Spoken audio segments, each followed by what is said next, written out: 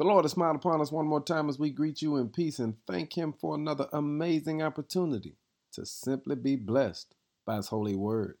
Our word for the day is the grace of God. In Isaiah 30, verse 18 says, "So the Lord must wait for you to come to Him, so He can show you His love and compassion. For the Lord is a faithful God. Blessed are those who wait for His help." What does it mean for God to be gracious? Let's take a look at the Hebrew word for grace, ken. That's Khen. One meaning of ken is delightful or favorable.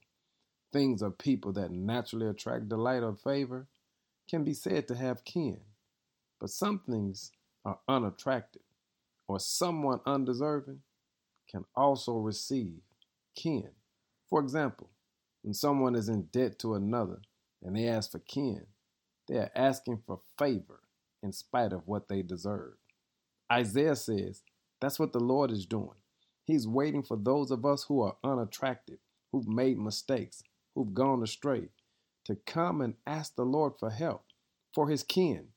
And He said the Lord will show us His love and His compassion.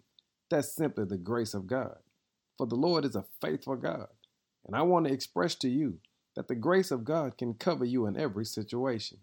But family, listen to the words. So the Lord must wait for you to come to Him, so He can show you His love and compassion. Blessed are those who wait for His help. On today, experience the grace of God. It's the kin. It's the grace that God gives those that don't deserve it.